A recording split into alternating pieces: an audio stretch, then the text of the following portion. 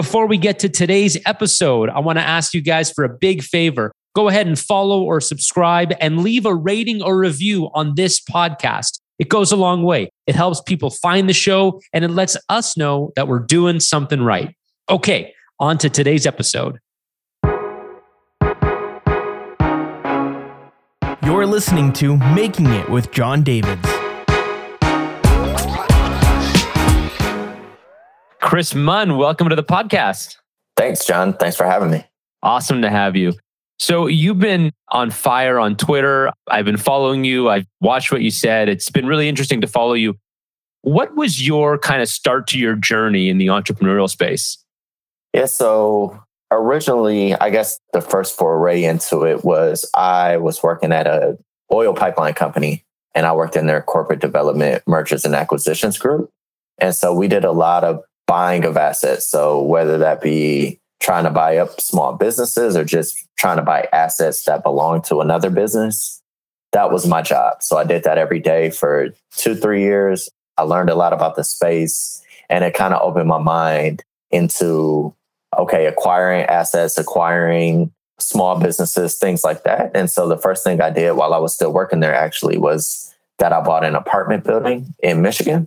That's where I'm originally from. And so that kind of got me started. It's been a good investment for me, but it wasn't something that I wanted to do full time. So that's kind of how I segued into buying businesses. So it kind of just all started, from a job, really.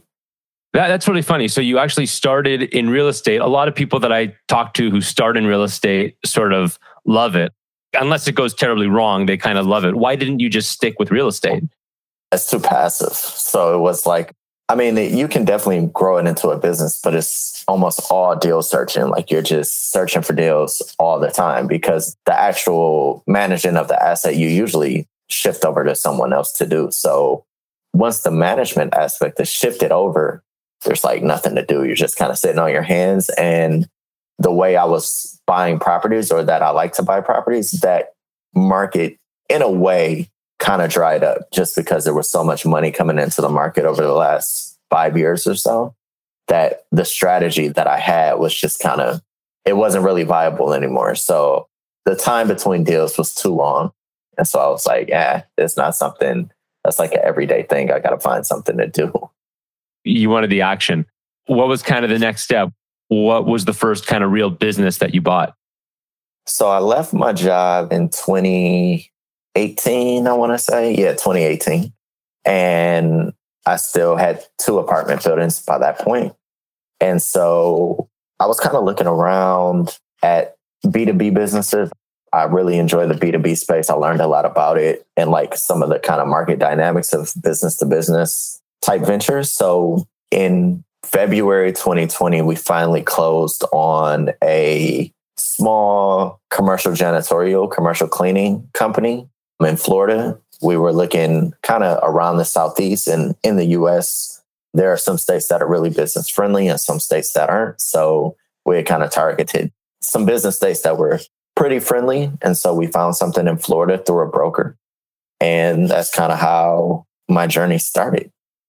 Janitorial, and why, there's so many questions about that. Yeah. Why janitorial, and also why B2B? Because I actually, by the way, totally agree. I've always been a B2B guy, and B2C is always totally frankly, it seems like it's just such a huge battle. What attracts you to B2B? Well, so B2B, I think you can convey value better in B2B. Like B2B is all about the bottom line, right? So someone's always looking at, okay, does this save me money? Does this make me money? Does this prevent me? Or does this allow me to do something else in my business? And so we like that about B2B. We find B2B is a little bit more sticky. And sometimes the bids won't come up for a year or 5 years or something like that. And you won't have to compete going forward. And on top of that, B2B is a space where, at least for us, we feel like it's pretty low temperature. So what we were doing with the commercial cleaning is kind of like your home, you're in Canada, so your snow care or your snow removal is low temperature. As long as the job gets done, you don't really think about it. You don't It's not a thing on your mind every day. It's not like an active purchase where you're paying even though you're paying for each snow removal, it doesn't feel like, oh yeah, here I am buying clothes online again, where I feel like that's a different mentality. And so we like low temperature businesses, and that's kind of where we're focused. I love that. I never heard that phrase, low temperature businesses. It's a really good way to put it, because you're not doing something that people are seeing or thinking about all the time. It's just kind of happening in the background and you're getting paid for it. Yeah. And on top of that is low temperature, but we have a touch point with the customer every day. So even though we may not interact with the customer every day, if we're in their building or in their space every day, we have the opportunity to see things that a vendor who may come in once a month or once a quarter may not see. So when we see that their floors need to be re-waxed, or if we see that their carpet needs to be cleaned, or we see that their parking lot needs to be power washed, we can usually tell the customer that before it comes up on their radar, right? So it's low temperature, and we get to have touch points with the customers almost 300 times a year. So that's what we like most. That's awesome. That's so cool. I talked to my salespeople about something similar. So we sell a product that is similar. It's B2B, and it's something that just kind of happens on and on. But what I always encourage my salespeople to do is check in at least once every few weeks or once a month. And it's not just, A, want to make sure the customer's satisfied, but B, if you have those constant touch points, you're able to see what can we upsell, what can we cross-sell, what are they going to do in 6 months or a year from now. So it's so valuable to do that. Yeah.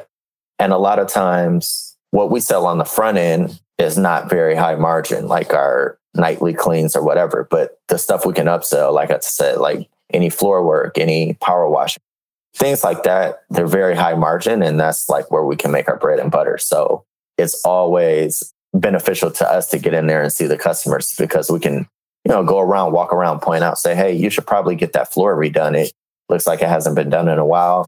And that's a sell for us at good margin. And that's how we can maintain our business. Yeah. So let me ask you this. Everyone who buys a business says that buying a business is really hard. And we see this on Twitter all the time. People that talk about holdcos and roll-ups. Buying a business, it might look easy, but it's really hard. But then those same people will say it's way easier than building a business. So which is it? What makes buying a business hard, but easier than building a business? Yeah, sure. So for me, I think that, 90% of startups fail, right? That's pretty much a fact. But there's something called the Lindy effect, I believe it's called. And it's like, however long something gone on in the past, you can sort of expect it to go on that much longer in the future. So if you buy a business that's been around for 20 years, you can expect, if you run it reasonably well, to last 20 years into the future. That's not foolproof. That's not bulletproof, but it's a lot higher hit rate than it is with starting your own business.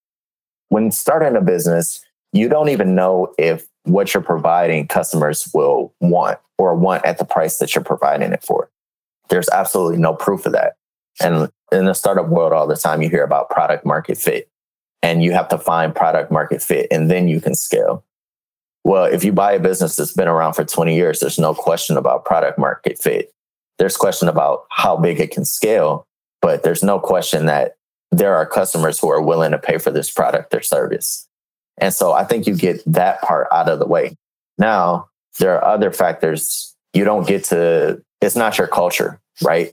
Whatever's been around for 20 years that you come in and buy, you have to try to ingrain that into your portfolio. And you can't just say, oh, like, this is the way we do everything at our company. You guys need to switch over. It's not that easy. There are things that have been ingrained in that company for 20 years, and you're absorbing that. I guess it's kind of like adopting a kid versus having a kid. Like, when you adopt a kid that's 10, they probably learned a lot of things that you may not teach them. But, when you have a kid, then, you can instill your own values. Now, I'm sure there are challenges with both, but I think the hard part is out of the way for you, or the hardest part is out of the way for you when you buy. Yeah, the hardest, and maybe also the most unknown. Because as you said, product market fit, a company that's been around for 5 years, is not really a question. It's going to fit the market. The challenge there is, can you scale it? Can you scale the culture? Can you sell more? All that kind of stuff. Yeah, exactly. And so can you give an example, whether it's this janitorial company or something else, where you actually bought a business and you encountered challenges and then kind of how you solved them? Yeah, I mean, there are always cultural challenges and people challenges, really. I have stories. I know people in the business world have stories of you buy a business, there's a key part. Like we had a key person in the business, first business we bought, who just did not want to be there anymore. They kind of felt like they were looked over for some roles with the previous owner, and they just had a bad taste in their mouth. And they were key for us. And so, we tried to do what we could to salvage the situation, but we quickly realized it wasn't salvageable. So we had to let that person go and move on. And in the beginning, that can be like, that's something that when you buy a business, you have to worry about, right? Like on day 1 or day 10, is somebody critical while you're trying to get your arms around, hey, what's this whole operation? Is somebody critical just going to say, hey, I'm out the door? And you can't predict that. Like you can't account for that all the time because you never truly know a business until you're in it, until you're doing it. So when that person left, like there was some panic and who's going to do this job, but it's better than keeping an unhappy, disgruntled person around. That kind of just ruins morale even further. So the people and the values and the trauma or baggage that they carry from the previous ownership, whatever that may be, good or bad, is something that you're going to have to face like head on day 1. There's no getting around that. And how much do you think about culture? So I'll give you an example. Like one thing that we talked about before the mic heated up was diversity and focusing on diversity in the workspace and kind of what role it plays. Is that something that you would look for in a business before buying it? Or do you say, well, I can inject that afterwards? It's not something that we necessarily look for in a business, but it's definitely something that we try to instill once we have it. Like currently we have a bunch of women who are general managers in our company, which is great, which you don't see a lot. It's very male dominated small business space. A lot of the owners are male. And so to me, that's not optimal. Like it can work that way, but it's not the way to get the best product and to get the best value out of something. So that's part of what's important to me, is bringing a different perspective to the table. Your experience and what you've been through in your life allows you to look at problems and solve problems differently. I think that's very important. So the more diverse voices I can have in the room, I think the better outcome I get as a leader. And that may be true or not. That's just my opinion on it. So that's how I try to live. And that's how I try to think about my businesses when I go in. It's like, okay, how can I get some different voices? And diversity can mean experience too. Like everybody's been there for 20 years. Why don't we get somebody young in here that doesn't have this experience and get a fresh perspective? So it comes in all shapes and sizes, but I think it's very important if you want to grow your company and kind of get out of the same old, same old. It's so important. And I would also imagine, especially because it sounds like you're buying like traditional businesses, as you said, B2B, a lot of the stuff that they do, the culture, they've been around for a long time, it can be very vanilla. Like, everything is done the same way. Well, yeah. Why? Because Keith did it like this back in 1994. Exactly. And it's like, all right, well, some things have changed since then. So what can we do differently? Yep, that's exactly right. So yeah, that's super important to me. And I think that you're not going to grow if you don't get out of that mindset. So that's what we're not only here to buy businesses, but we're here to grow them. That's the most important part for us. Absolutely. So let's get into some of the specifics. I'm curious to know, like, what does Fairfield own today? What's the rationale? If you want to maybe take us through one or two of the acquisitions, can you give us an example? Yeah. So like I said, we're primarily focused B2B in the Southeast United States. So people looking for deals in Georgia, South Carolina, Florida kind of area. That's kind of where we're focused right now. So today, that's exclusively what we are. We think that, and especially in the commercial janitorial space, like in the Tampa area, we believe that's it's a huge market. And what we like to call it is facility management. So not just go in and do janitorial, but if the person needs floor work, if the person needs window cleaning, if the person needs duct cleaning, the person needs power washing, we want to be able to serve those customers. So that's our goal right now. So the goal right now is to just acquire customers. And so we have a deal that we're doing right now where we should be closing sometime in the next 2 or 3 weeks, where we're going to acquire a bunch more customers. And the idea around that is simply what I just said. Like, you get in with the customers, you say, okay, hey, here's what we do for you on a nightly basis, but I'm going to come out every Tuesday, just check in with you, see if everything's going okay. The customer loves that. That's great. But what we're really doing is going and seeing if we can upsell the customer on any type of services that they may need. And since I have that touch point with the customer every week, which is probably more than any other vendor has, we feel like that's a unique advantage that we have over someone who they may just, see a problem, pick up the phone and call. We want them to think of us first if they have a problem, but we really want to identify the problem first. So at the end of this year, we would hope to be at about run rate of like a $5 million company, but we have plans and efforts to grow a lot bigger than that. I think on Twitter, you said your target is 50 million. Yeah, that's the goal, 50 million. So that's it, man. You'll get there soon. So I'm looking at your site right now. So I see industry focus, commercial, janitorial, landscaping, waste management. So it seems like a lot of what you're doing is in the kind of, I don't know, for lack of a better word, like property management services. So is it more of a roll-up strategy? Is that what you're doing, where you're taking one sector and just buying all the businesses you can in that sector? That's exactly right. So what we're should be closing, knock on wood, this month is exactly that. It's the same kind of business, same geography, same kind of clientele, just different customers. So really all we want to do is buy up customers, almost like sales. In sales, all you do is buy the customers, buy the book of business. Right. And then you can try to upsell them or sell them on your products. That's what we want to do here. It's just rolling up different companies in the space with the intent to just acquire more customers. And once we acquire those customers, we can try to upsell them and get them on higher margin products so that we can extract the most value we can from each customer, because that's what we think people in the industry don't do a great job of. There are businesses who do a great job of going out and getting the customers, but we don't think that they do necessarily a great job of getting that average customer order, let's call it, up. And like, what else can we sell this customer on? And when you get the average customer order up, your margins increase as well, because you're selling them on higher margin products. So that's kind of our goal for right now. Yeah. We call it ARPU, average revenue per user, or average revenue per customer. Yeah. Exactly. So let me ask you a question then. So what you're doing is you don't necessarily care as much about the way they operate their business, because you can replace all that, right? Like if they're buying their chemicals here, their brooms here, they're hiring people like this, that actually doesn't matter. What you care about more is the customer. So do you run like your pro forma and say, okay, these guys have, 10 customers, each customer's generating $10,000 a year. And so we're willing to pay X. And it would take us, if we hired a sales team, this long to get these number of customers. And it's obviously more expensive to do that. Is that kind of the math you're doing? Yeah, that's exactly right. So while it is way faster to acquire the customers just by going out and buying businesses, right? Or buying a book of business from an owner.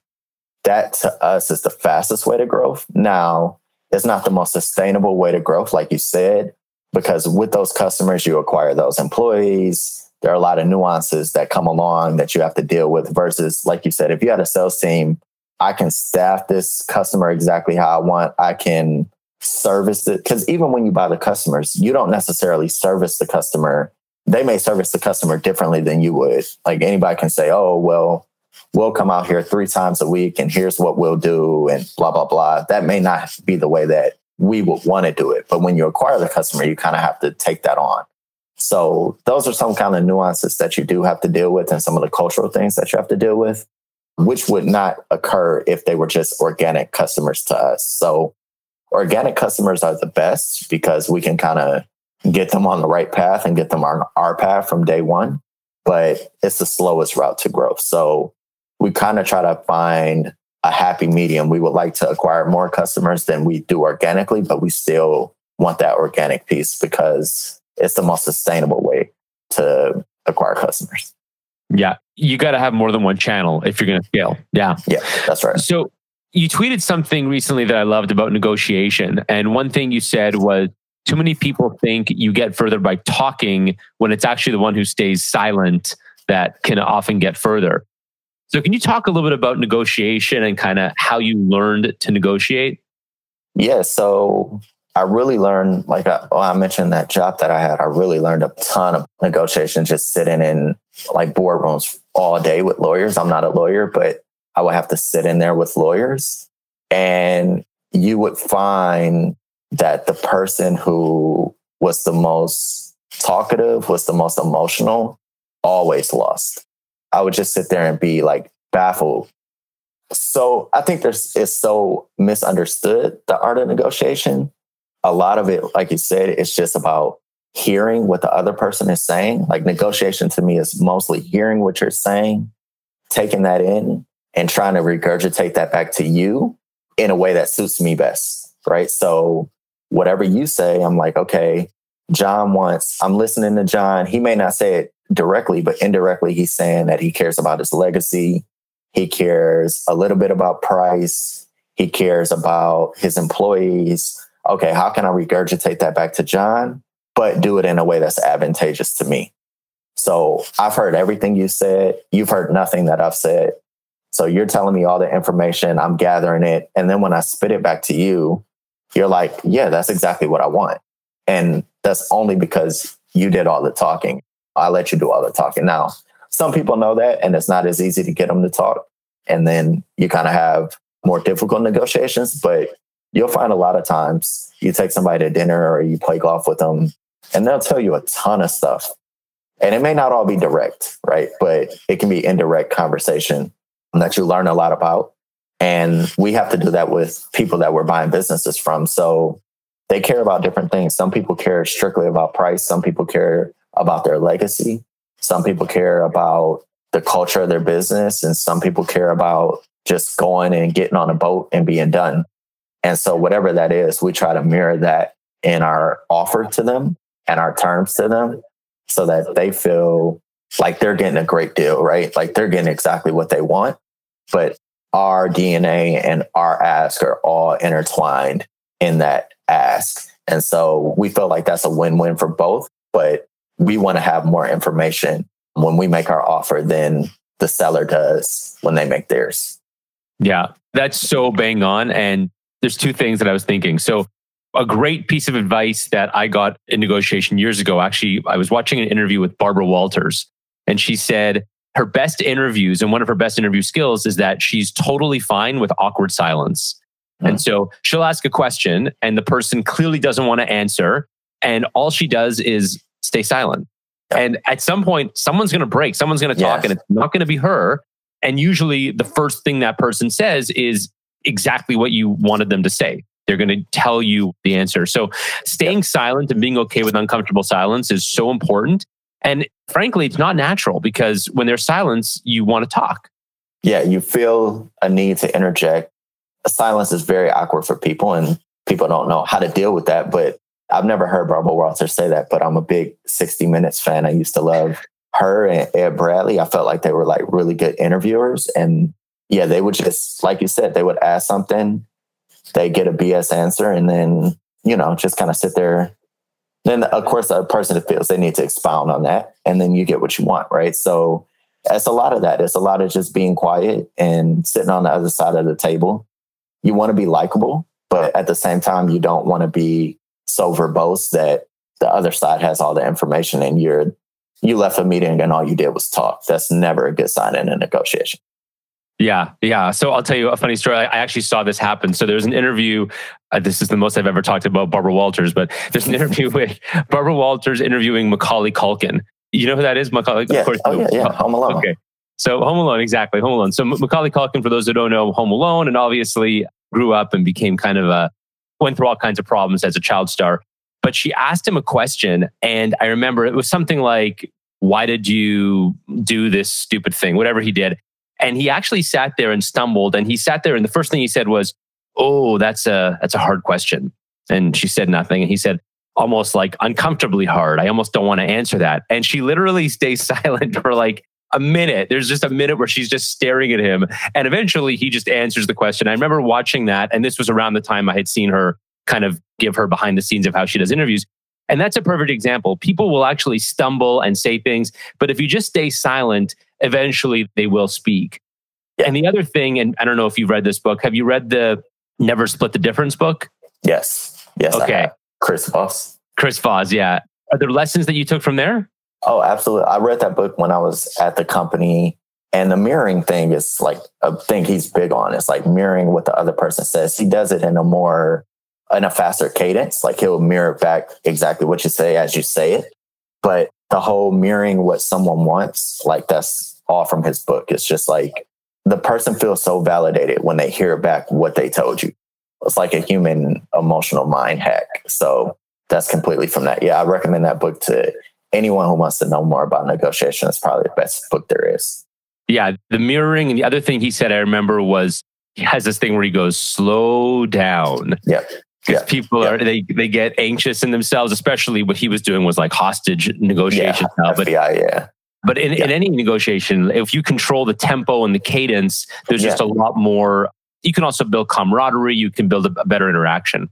Yeah, it's no different than like I'm a big basketball fan, but like the best point guards always play at their speed. It doesn't matter like if the defense is pressing them or the defense is laid back. They don't care what you do. They're going to play at their pace. And because they play at their pace, they're always comfortable. Like you're the one that's uncomfortable because you're playing their game. So it's just like a mastery, but it takes time because naturally, when there's silence, you want to jump in. When things are moving too slow, you want to speed them up or whatever. But yeah, having your own cadence and your own pace and moving at that, it always keeps you comfortable so that you can be in the best place for whatever you want, your negotiation. Yeah. Another thing I wanted to ask you about was biographies. You shared a thread with 9 biographies. I think almost all of them were bang on. I love them all. What are your favorites and what have you learned? So if I had to recommend biographies, I'd say 2 really come to mind. One is called Why Do White Guys Have All the Fun? Or Why Do White Guys Get to Have All the Fun? Why Do White Guys Have All the Fun? Yeah. So it's by Reginald Lewis. So Reginald Lewis was the first Black man to buy a $1 billion company. He came up in the mergers and acquisitions, LBO, big thing in the 80s. But he is like from Baltimore, inner city kid from Baltimore. He went to a historically Black college, which I did as well. And then he was a lawyer for a bit, but then he went on to do mergers and acquisitions. And the book was very inspirational for me. I read it in college because I didn't know you could do this stuff. I didn't know that this type of thing existed. And it's kind of what we're talking about, representation and diversity, which is important to me. Like if I didn't read this book, I probably wouldn't know that I could do some of the stuff that I'm doing today. But his story is really inspirational. And I probably read that book every 2 or 3 years just because it was so impactful for me. He died really young, which was unfortunate, but the time he was here, he did a lot of big deals in the business world and made great money. Did like his first deal on his own. It was like a 90x return on his investment and his investors' investment. So wow, that's a really good book for me, an inspirational book. It says here he was the richest or one of the richest Black men in history in America. And actually, he died super young. He died, at 50 or 51? 50. Yeah, he was like 50 years old. So he died really young, but there's a museum of him in Baltimore that I still need to go check out. But yeah, I read that in college and I loved it. And I've been reading it every few years since. So I've probably been reading that book 15 years now. So that's a great book. And then the second book is Walt Disney, an American Original by Bob Thomas. I think that book is like from the 90s, but it talks all about Walt Disney. It's about his life, really, but he was just super extraordinary, man. Like the things he could accomplish, the focus and the drive that he had, it kind of reminded me of what people now consider Steve Jobs. It's like ultra focus. Walt Disney was focused on doing things that had never been done before, and he would motivate a team to be able to do it. And like the way he put sound into, he was just super, super focus on putting sound onto his cartoons and the way that he did it and the story arc of princesses. And he was just so into the details of what makes Disney Disney. And it really hit me because I read it at a time when Disney was starting in like the 20s or the 30s or something. And I read it at a time where my niece she was probably 2 or 3. And she was like super into Minnie Mouse and Mickey Mouse. And it really just hit me that this creation that this guy made in the 20s, my niece, who was born in 2014, is obsessed with. It kind of blew my mind that it's still around, but it was all the imprint of Disney and all that he's done. And he didn't have an easy life, especially growing up. And he actually got rejected from being a comic. He drew comics for like the Kansas City newspaper, and he got fired because he wasn't good at it. And so to go from that, like that obviously would have crushed most people. But he turned that into the Disney empire and like every cartoon movie we know today. So super crazy story of Disney, a story of resilience, which I always appreciate and like. Yeah, I agree with both of those. I think that the Disney story is really interesting. And there was a movie a few years ago, Tom Hanks, called Saving Mr. Banks, which is probably a Disney version of Disney. I'm sure it was much harder than that. But yeah, like the idea that somebody would go through as many setbacks as he did and still keep pushing, it shows you the power of persistence. And it's interesting how so many of the people who are ultra successful aren't necessarily the best. In fact, in many cases, they're not the best. It's the ones that stick with it and are most persistent. And what I love about these biographies, and there are more on your list, I think they're all really great recos, is that it shows you the power of persistence over just sheer talent. Yeah. I absolutely am a believer of that. Like talent will get you so far, but I'm like a big golfer and my favorite golfer is Tiger, like most people. And when people ask me, I always say like they're absolutely more talented golfers than Tiger was. Like they're better putters, they're better drivers of the golf ball, but his persistence, the mental aspect of it, like nobody was close to him. And that's why he was the best. So like Tom Brady in football, American football, like he's not the most talented quarterback, but he wins the most because his mental preparation and that side of it is the best. And so that's what separates people at the top, not talent Steve Jobs got fired from Apple. Like he went back and was like, I'm determined to do this.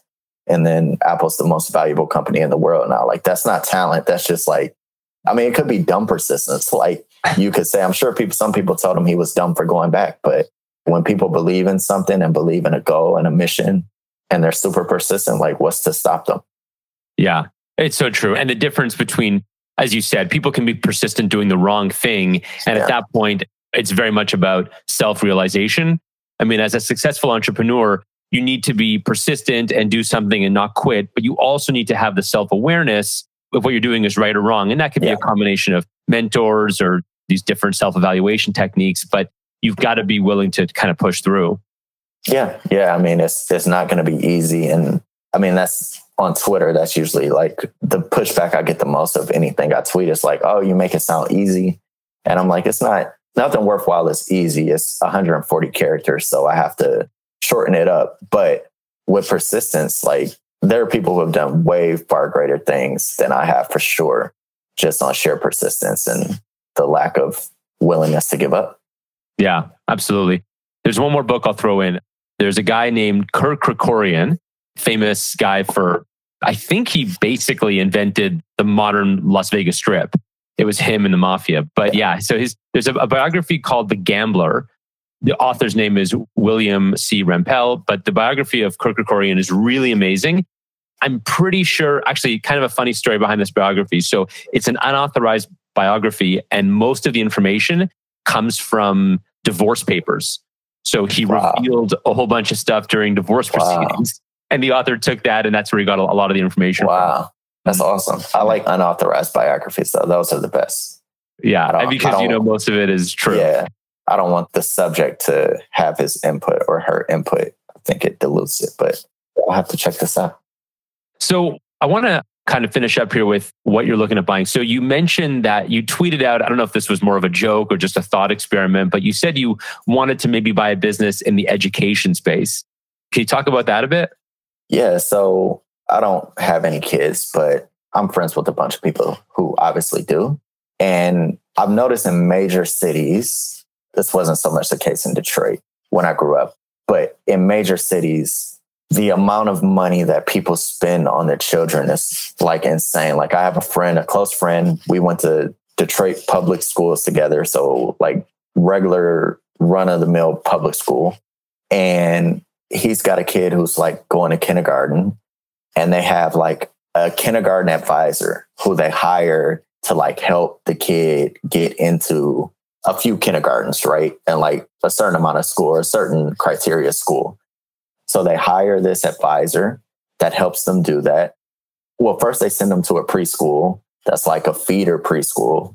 I guess like kids have to go to certain preschools in order to be able to get in a certain kindergarten. But after you go to the feeder preschool, then you have to get an advisor to go to kindergarten. And then after you get that advisor to go to kindergarten, you go to kindergarten.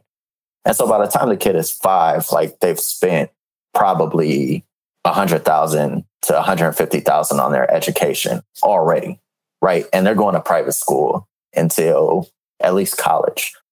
So seeing that, I was like, the margins have to be ridiculous in this industry. It's very sticky.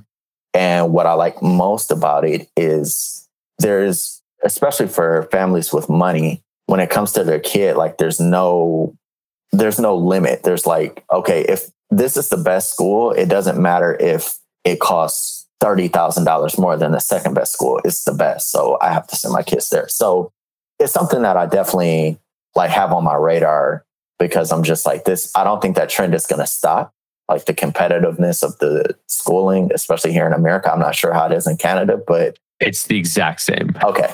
Yeah. So like, it's like a big competition to get these kids into like these schools, and like even the advisor to get somebody in kindergarten. To me, that's a joke. I can't even imagine paying somebody to get somebody in a kindergarten. It's real. I will say that's pretty excessive. So I've got a 3-year-old and a 1-year-old. So my 3-year-old is now just she's going to junior kindergarten next year. And we've already done the nursery thing, which is its own thing.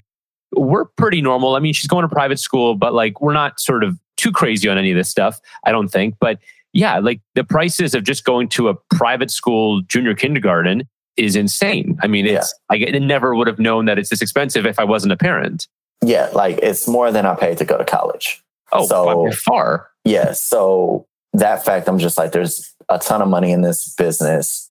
It's kind of like the wedding industry, I guess. Like it's an emotional attachment, and the amount that you'll spend is now it's competitive.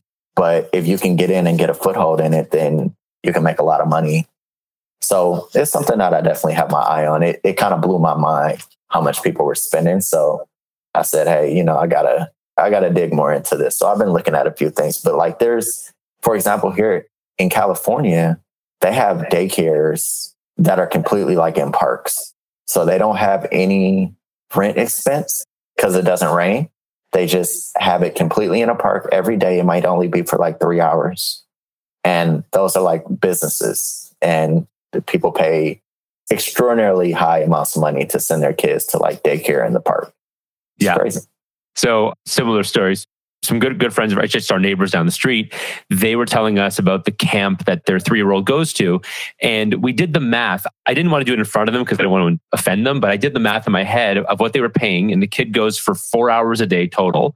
It's like 9 to 1, let's say.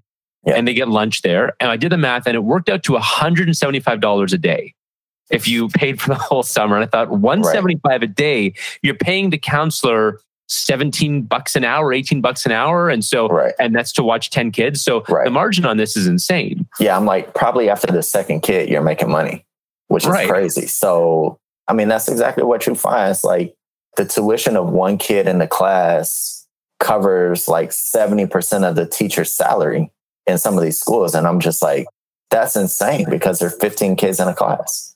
So yeah, it's definitely something that I'm keeping an eye out on for. So that's so cool, man. I love it. I love it.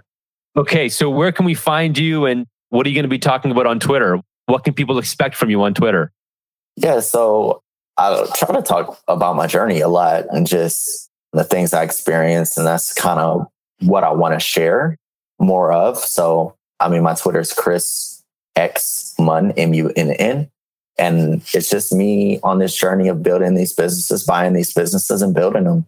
And so that's kind of what I hope to convey and hopefully inspire, maybe some younger people who didn't know that this existed or don't know anything about it to at least be inquisitive.